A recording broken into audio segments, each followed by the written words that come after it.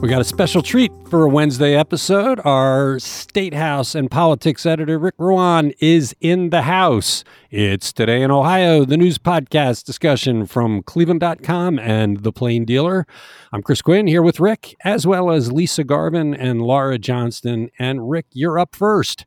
Does an Ohio Supreme Court ruling Tuesday end the practice of public officials retiring from their jobs and immediately being rehired? Or is this case too specific to be applied generally? So that remains to be seen entirely, but it does sound like this is actually a pretty narrow ruling. The Ohio Supreme Court was asked to intervene in the case of the Wickliffe fire chief, who briefly retired in 2020 to begin collecting pension benefits before he was sworn back into his position the very next day. It's a fairly common occurrence in Ohio called retire, rehire, and it's similar but a little bit different from double dipping that people might be familiar with, where a public employee retires from their job to take on another public gig and another public paycheck.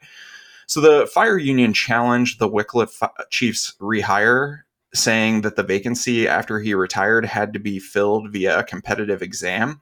Wickliffe disagreed, saying there never was a true vacancy because the chief didn't actually plan to leave his job permanently.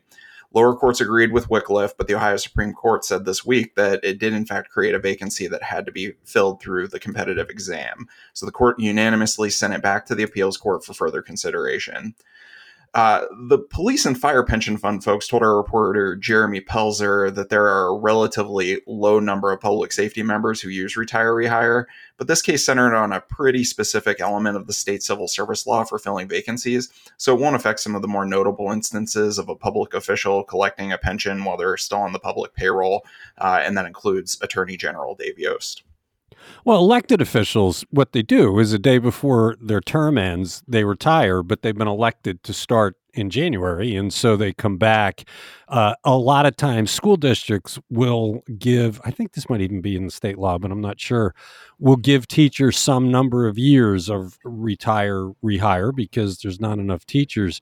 This case does seem pretty specific, and I was surprised, frankly, that the lower courts got this wrong. It seems like the Supreme Court got it right. They have a process. You have to fill a vacancy through that process, and when he retired, despite his intentions, it creates a vacancy, right? Yeah, that's what the court ruled, and that's really what was at the center of the argument. What was this a vacancy or was this not a vacancy? And if he's no longer on the payroll, whether it's for 6 hours or 6 weeks, they're saying that he created a vacancy by leaving the job to collect the pension benefits. There is a public scorn for people who retire and come back, which I'm not quite sure I understand, because they're eligible to retire. They've done their time. The rules allow them to get a pension. But if they have this expertise that an employer wants or somebody wants, why wouldn't you allow them to come back? Otherwise, they'll go get a job somewhere else. But it is something, Laura, you know this, every time this comes up, people get really angry about it.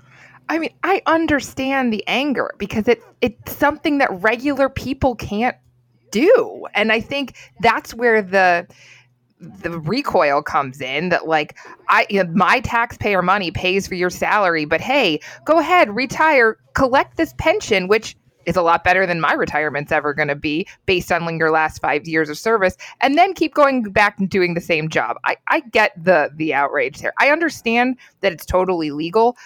But we've talked, I think, when Jerry first died a couple weeks ago, we talked about how he refused to do that because he thought it was bad.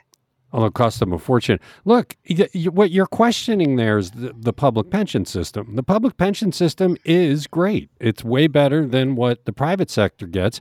I'm not sure that's an argument to take it away. It's probably an argument that the private sector ought to have a better pension system. Yeah, all for that. But it's one where they can retire. So that's what you have. Those are the facts. This fire chief was able to retire. He just didn't check the rules before he did, and now he's out of a job. Interesting. And you wonder how he would do on that test, right? If he had to take the competitive test, would he win out? Or maybe he gets hired in another fire department. Who knows? I mean, apparently he wants to keep working. Somebody else will take advantage of his services. Interesting that's true. case. We need more safety services people. And I kind of tip the hat to the Supreme Court for getting it right. I hope they bring the same good sense and logic when they finally decide whether we get all our income taxes we paid to cities that we weren't working in 2020, whether we get those back. That thing should come one of these years. It's 3 years. I thought you were later. going to say in redistricting decisions. Well, no, I expect nothing good from that, but we'll see. You're listening to Today in Ohio. I can't remember this happening before, and maybe it speaks to a growing youth voter activism in Cleveland, but what was the reason people are challenging some well-known candidates to keep them off the November ballot for Cleveland municipal judge? Lisa? It all revolves around the number of signatures that are needed to get on the ballot in Cleveland. So Cleveland activists Jeffrey Mixon and Mariah Crenshaw are protesting several candidates for a municipal court judge and the clerk of court's job. They sought hearings with the County Board of Elections on whether those candidates got enough signatures to qualify for the November ballot. Now, the Cleveland City Charter says 3,000 signatures are needed. The Board of Elections denied hearings for several candidates, including former Cleveland Councilman Jeff Johnson and other municipal court judge candidates John Russo, Sidney Saffold, Heather McCullough, and Jocelyn Conwell. And also current County Councilman Martin Sweeney, who wants to run for the clerk of court's job. So Mixon, he also protested the candidacy of Sheila Turner McCall. She's running for re-election as a judge. And they say that the candidates, the elections fall under state law. That's what the candidates say. They say under state law, only 50 signatures are needed. And McCullough said, nobody turned in 3,000 names. I thought that the 50 signatures was right. And apparently, they were agreed with. Yeah, if you're running in the city of Cleveland, you need 50 signatures. If you're running for the state position, you need the thousands. These are pretty clearly, though, city positions. Common pleas judges are considered more state positions, but this is not. Look, I'm struck by two things. One, that they felt so fervently about these people. They didn't do it with everybody, just these people, to try and keep them off the ballot. It almost shows a dissatisfaction with these longtime veteran office holders that they want new blood. It was interesting that after this all happened and the candidates prevailed, Marty Sweeney withdrew from his candidacy. And it was the last day he could. Well, and, McCullough, the one who said nobody turned in 3,000 names, she says this was a targeted protest of particular candidates, and the Board of Elections apparently agreed. Crenshaw herself, she wants the Ohio Supreme Court to make a decision on whether or not to leave these candidates on the ballot. Yeah, I just don't see them winning this one. It seems pretty clear what the law says. I do wonder whether this whole fight is what turned Marty Sweeney away from running, although he claims not. Right. He said that there's too much important work to be done in county council, and that, it's a key time to be there. So I'm not sure what he was thinking deciding to run for clerk of courts anyway. Maybe he just decided he couldn't win against Earl Turner. You do have to look at, though, this kind of movement, this progressive activist movement in Cleveland. It's what helped Justin Bibb get into office. It created that amendment for civilian review of police. You wonder how powerful this group can get. They lost this one, but they're not going away. This is a continuation of what we saw over the last couple of years. They're also have on the ballot now this citizen participatory budgeting that'll be on the ballot. You wonder where they're going. It's a very interesting moment in Cleveland history. You're listening to Today in Ohio. Sunday was One World Day at the Cleveland Cultural Gardens, and the Russian Garden folks used the occasion to make a strong statement about what is happening in Ukraine. Laura, what was it? And that is that the Russian Cultural Garden stands with Ukraine. They don't support Putin or his attack on Ukraine. So at One World Day Sunday, the Russian Cultural Garden didn't host any activities. They marched in the parade of flags under an anti-war flag of the immigrants from Russia. It's white, blue, white instead of red, blue, white. They removed their flag from the garden last year when Russia attacked. And then they put out this full-page ad indicating unbridled support for Ukraine. And there's a flag that features Pushkin with the Y's cat. It's artwork that shows the Russian poet Alexander Pushkin carrying a black cat under one arm. And in the background is the famous entrance gate to the Summer Garden of St. Petersburg. And it says, Russian Cultural Garden, we stand with Ukraine. So what they're basically saying is we are not Russia. We are immigrants from Russia who live in Cleveland, and we don't believe what they're doing is correct, is right or just. We do have a significant Russian population on the east side of Cleveland. I don't know if there's still a Russian language newspaper, if it's just a website now. And you do wonder if this is the general feeling of the Russian immigrants that have come to Cleveland, that they're looking at what Vladimir Putin is doing as anti-Russian in the end, and that they largely stand with Ukraine. I mean, let's face it, the rest of the world sees what Putin is doing and knows that he's, going in the steps of the 30s where he's trying to dominate Europe. It's interesting that they made such a strong statement at One World Day in support. And they had a Facebook post, too, that said, we don't want to be associated in any way with these criminals, talking about Putin and his clique. So that's really strong. Honestly, the way Putin is, I'd be a little scared, even if I lived in the United States, of being that outspoken against Putin. But obviously, it's brave of them. And there's a lot of Eastern European countries in the garden that have really fraught relationships with Russia. And that's why a lot of immigrants might have come to Cleveland in the first place. So really interesting playing out. But it's nice that the cultural gardens are so supportive of each other. Yeah, courageous move. You're listening to Today in Ohio. We saved this one for Rick, knowing he'd be here today. Let's talk about the challenge before the Ohio Supreme Court to the ballot language approved for the abortion amendment voters will consider in November. Rick, what's it about? So the writing was on the wall with this one last week as soon as the Ohio Ballot Board took their party line vote to approve the language that voters would see on the abortion amendment in November. The backers of the amendment filed their lawsuit on Monday, saying the board's language includes blatant inaccuracies. Some of the problems they identified might be a little more subtle to the average reader or listener. So, for instance, the ballot language refers to an unborn child rather than a fetus. And while the amendment language the backers circulated refers to a pregnant patient, the ballot language uses the term pregnant woman. And those could be seen as kind of subtle nods in favor of the campaign against the amendment. Unborn child, for instance, is a pretty common term in the anti-abortion group communications. So the ballot language approved by Republicans also says the amendment would allow people the right to, and this is a quote, to one's own reproductive medical treatment. Backers suggest that is an attempt to put wind in the sails of the anti-abortion movement's argument that the amendment's going to allow children to get sex changes without their parents' consent or knowledge.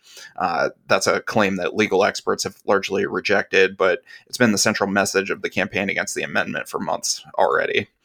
Backers of the amendment want the court to set aside the ballot board's language and instead use the full text of the amendment on ballots in November. Now, we just get to wait and see if the Republican-controlled court will even accept the case. Yeah, the idea of just running the amendment seems like that makes the most sense rather than having either side interpret it. Because if you run the full text, it's up to the voter to interpret it, and that's the way things should work. I don't see them doing that. I mean, when the language for issue 1 was challenged, if you read those rulings, the Supreme Court was pretty clear that they're not in the business of dictating language, and that they really fought back against changes there, except for the thing that was factually incorrect. But it would seem like the best thing to do is to trust the voter and let them see the whole thing. Sometimes that's not really practical. I mean, you can run into amendments that are pages and pages and pages long. Think about the redistricting amendment that Maureen O'Connor is circulating. That thing I think is pushing 30 pages. But for this one in particular, the length is not all that different from the ballot language that the ballot board proposed. Yeah, I hope we end up there because anything else will not be satisfactory to anybody. I would not make this argument for the marijuana statute that's on the ballot because I did read through that, and that would take up pages and pages and pages Right. also. You're listening to Today in Ohio. We finally know what the 10 drugs are that Medicare will work to negotiate lower prices on, per a statement from President Joe Biden. Lisa, what are they and what are they used for? Yeah, these first 10 drugs that are subject to Medicare price negotiations are the most common and sometimes the most expensive drugs for seniors on Medicare Part D. This was made legal by the Inflation Reduction Act. So most of these 10 drugs, and you're familiar with them, I can sing the jingles on some of the commercials of these, even though I don't take them, but most of them cost anywhere from about $3,000 to $5,000 a year out of pocket. So for some, but there are some that are really pricey. So Eliquis to treat blood clots. 155,000 people in Ohio are on Eliquis. Jardiance, which treats diabetes and heart failure, 47,000 Ohioans take that. Xarelto, which treats blood clots, coronary, and peripheral artery disease, 1.3 million people are on Xarelto nationwide, 57,000 here in Ohio. Januvia, a diabetes drug, 39,000 Ohioans on that. Farxiga, which treats diabetes, heart failure, and chronic kidney disease. Entresto, another heart failure drug. Enbrel, now this is a pricey one. This one treats rheumatoid arthritis, psoriasis, psoriatic arthritis. About 1,000 Ohioans are on Enbrel. The out-of-pocket cost is over $58,000 a year. Wow. Another pricey one, Stelara, which also treats psoriatic arthritis and psoriasis, but also Crohn's disease and ulcerative colitis. Again, about 1,000 Ohioans on Stelara. That cost $119,000, almost $120,000 a year. Other drugs, Imbruvica treats blood cancers. A Novolog, FlexPen, Penfill, all these diabetes, injections. About 33,000 Ohioans on that, and that costs about $3,300 a year. So negotiations for these drugs begins next year, but prices won't take effect until 2026. It's a good move, though. Those prices are just savaging people who are in need of it for their health. So it's good to see. A lot appears to have gone into picking the 10 that they're starting with. It'd be interesting to see what they can get those prices down to and how willing the pharmaceutical companies will be to negotiate in good faith. Well, and they're not willing. They're already coming out against this. So it'll be a big fight ahead. Well, it'll be interesting to see. And we're one of the, if not the only nation that doesn't negotiate prices on drugs. Yeah, it's about time. You're listening to Today in Ohio. Fugitive safe surrender was a novel idea when it first started right here in Cleveland. What is Sherrod Brown doing to make sure it continues on a grand scale, Laura? He wants to reauthorize the national program. So it started in Cleveland in 2005. It was a huge success from the very beginning when it basically transformed Mount Sinai Church in Cleveland into a makeshift courthouse. 842 people voluntarily surrendered. They met with public defenders. They had hearings. Some people went to jail. Some had charges dropped. Some had later court dates. But they got the people who were wanted off the streets, turning themselves in safely. They did it again. I mean, they did it annually, I believe. In 2011, they had a 4-day event that got 7,400 people to voluntarily surrender, which that's kind of mind-blowing. But it hasn't happened nationally since about that time. And so Brown is saying we really need this. And I got to say, when we keep talking about violence in cities, that this seems like a really good time to think about it again. And if it works, why not do it? Yeah, I can't believe we're coming up on 20 years since it first started, because it does seem like it was much more recent. But the beauty of it is it gave people the peace of mind of knowing when I go in, it's not going to be SWAT teams taking me down. They set it up so it was a very trusting kind of thing. The community got together to do this. Mm-hmm. It was a great idea from the Marshal Service in Cleveland, and it did spread. I'm surprised that it's kind of fallen into abeyance. Did that have something to do with the pandemic? No, it was actually 2011. That's when Brown was trying to talk the marshals out of canceling it nationally. So, I mean, it went big and then it disappeared. It went to 8 cities in 2006. And then nationally, it was U.S. Representative Stephanie Tubbs Jones and Mike DeWine, who was a senator at the time. They put it nationally as part of the Adam Walsh Child Protection and Safety Act in 2006. So I'm not sure why they curtailed it nationally, but I mean, I feel like it's a kind of a no-brainer. Well, it was safe. I mean, that was the thing. When they're out looking for fugitives, there's always the danger, right? You knock on the door, and it's dangerous for the officers. There's danger for the people being Yeah. arrested. This had the community welfare, and people trusted it, and it worked really, really well. I'm surprised. And having the churches Right. take part in it, then you know that there will be, I mean, that signals the community support as well as some kind of, forgiveness, I guess. Well, it helps people get on with their lives. Whatever the process is, Mhm. they don't get clear until they started, and this gets them back into the system toward an end. It was an absolute positive. They really should bring it back. Good for Sherrod Brown. You're listening to Today in Ohio. A state lawmaker is in trouble again. Who is the Northeast Ohio representative, and what is he accused of now, Rick? So, State Rep Bob Young, a Republican from the city of Greene, is accused of violating a protection order. So, listeners might remember Young from his first arrest in July. He was charged with 2 counts of domestic violence after authorities said he struck a woman's face. All the charges are first-degree misdemeanors. Back in July, Young was accused of using an open hand when he struck that woman in the face, throwing a cell phone in a pool to stop her from calling 911, lowering his shoulder to charge a man, and causing one of the victims to sustain cuts from broken glass. So that is the backdrop for what happened most recently here. The latest case stems from that incident. Summit County sheriffs say that Young left voicemails on the landline of a protected party on Saturday, and then he was arrested on Monday night. He pleaded not guilty in the earlier case, and he's supposed to be in court for that case on Thursday. Ohio House Speaker Jason Stevens has called for Young's resignation, but he said he won't be vacating his seat. That was several months ago. We got another statement this morning from a few Democrats in Northeast Ohio also calling for Young to vacate his seat. It's going to be harder for him to stick around when you violate the protective order.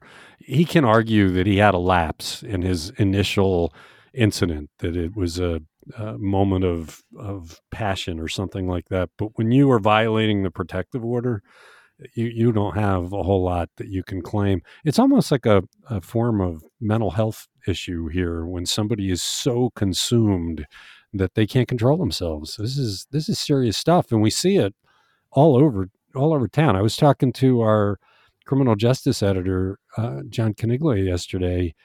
His team had done some stories about a month ago about a horrible, horrible case in which a boyfriend just pretty much tortured his girlfriend, and they have another one that almost borders on it. And it's just this constant kind of abuse issue. But you can't be an elected official if you're convicted of abusing somebody. You are listening to Today in Ohio. The concept of wage theft is a little hard for some people to wrap their heads around. Now, for people who feel like they are victims, help is at hand. Lisa, what is wage theft and what aid is being offered to the victims? A lot of people don't even know that they're victims of wage theft, and that's why this group is trying to let people know what their rights are, what wage theft is, and what they can do about it. It's the Northeast Ohio Worker Center. It's made up of trained volunteers. They offer free wage theft clinics. One is coming up later in September. And so people can get together, share their experiences with each other, learn more about it, and how to recover any lost wages they may be due. The Ohio Department of Commerce last year took 1,253 wage complaints. Most of them were about minimum wages. 200 cases were found out of that where the employer did owe money, and they owed over $1.3 million overall. That amount was $2.5 million that was in recovered wages in 2021 and $1.1 million in 2020. A liaison with the Northeast Ohio workers and Policy Matters Ohio, Allie Smith, says workers often don't know what's happening or they don't report it.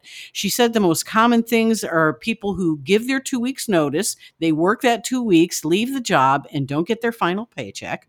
Or they work a 50-plus hour week at an hourly rate instead of getting time and a half for all the hours over 40 hours. There are no overtime pay policies. no overtime pay policies are mostly illegal in most cases. She also says that taxes withheld from these paychecks don't go to the government entities they are supposed to.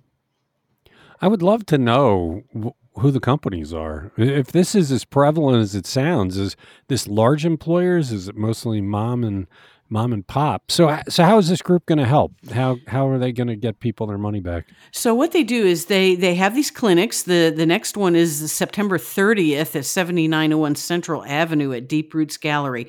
These clinics are free to attend. No appointment is needed. Everything they talk about is confidential.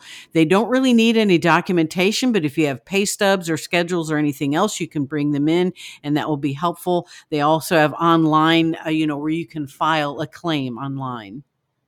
Wow. Okay. Interesting story. You're listening to Today in Ohio. Another story of interest. If you are older or have older friends or relatives, what breakthrough in treating strokes is the Cleveland Clinic involved in, Laura?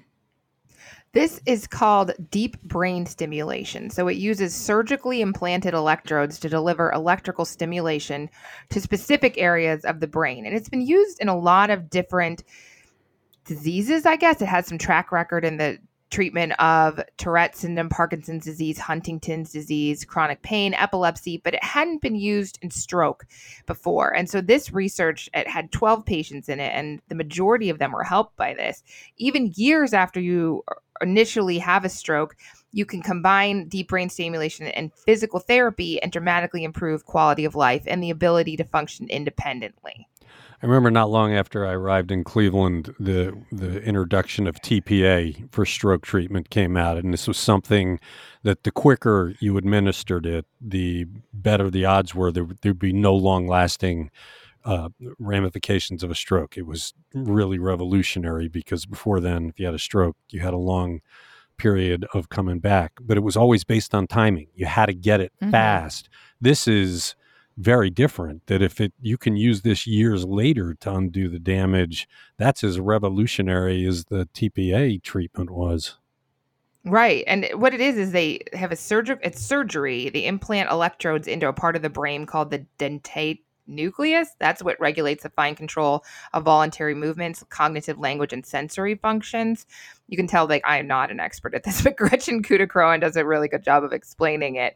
But that's what stimulates the brain. But you have to combine it with the physical therapy in order to basically teach your brain to do these things again. But it's promising, and it's taking this commercial with Inspire DBS Therapy, which is a Cleveland Clinic portfolio company. There's a lot of people that experience stroke in the United States, 800,000 people a year, which means there's 7 million stroke survivors who live in the U.S.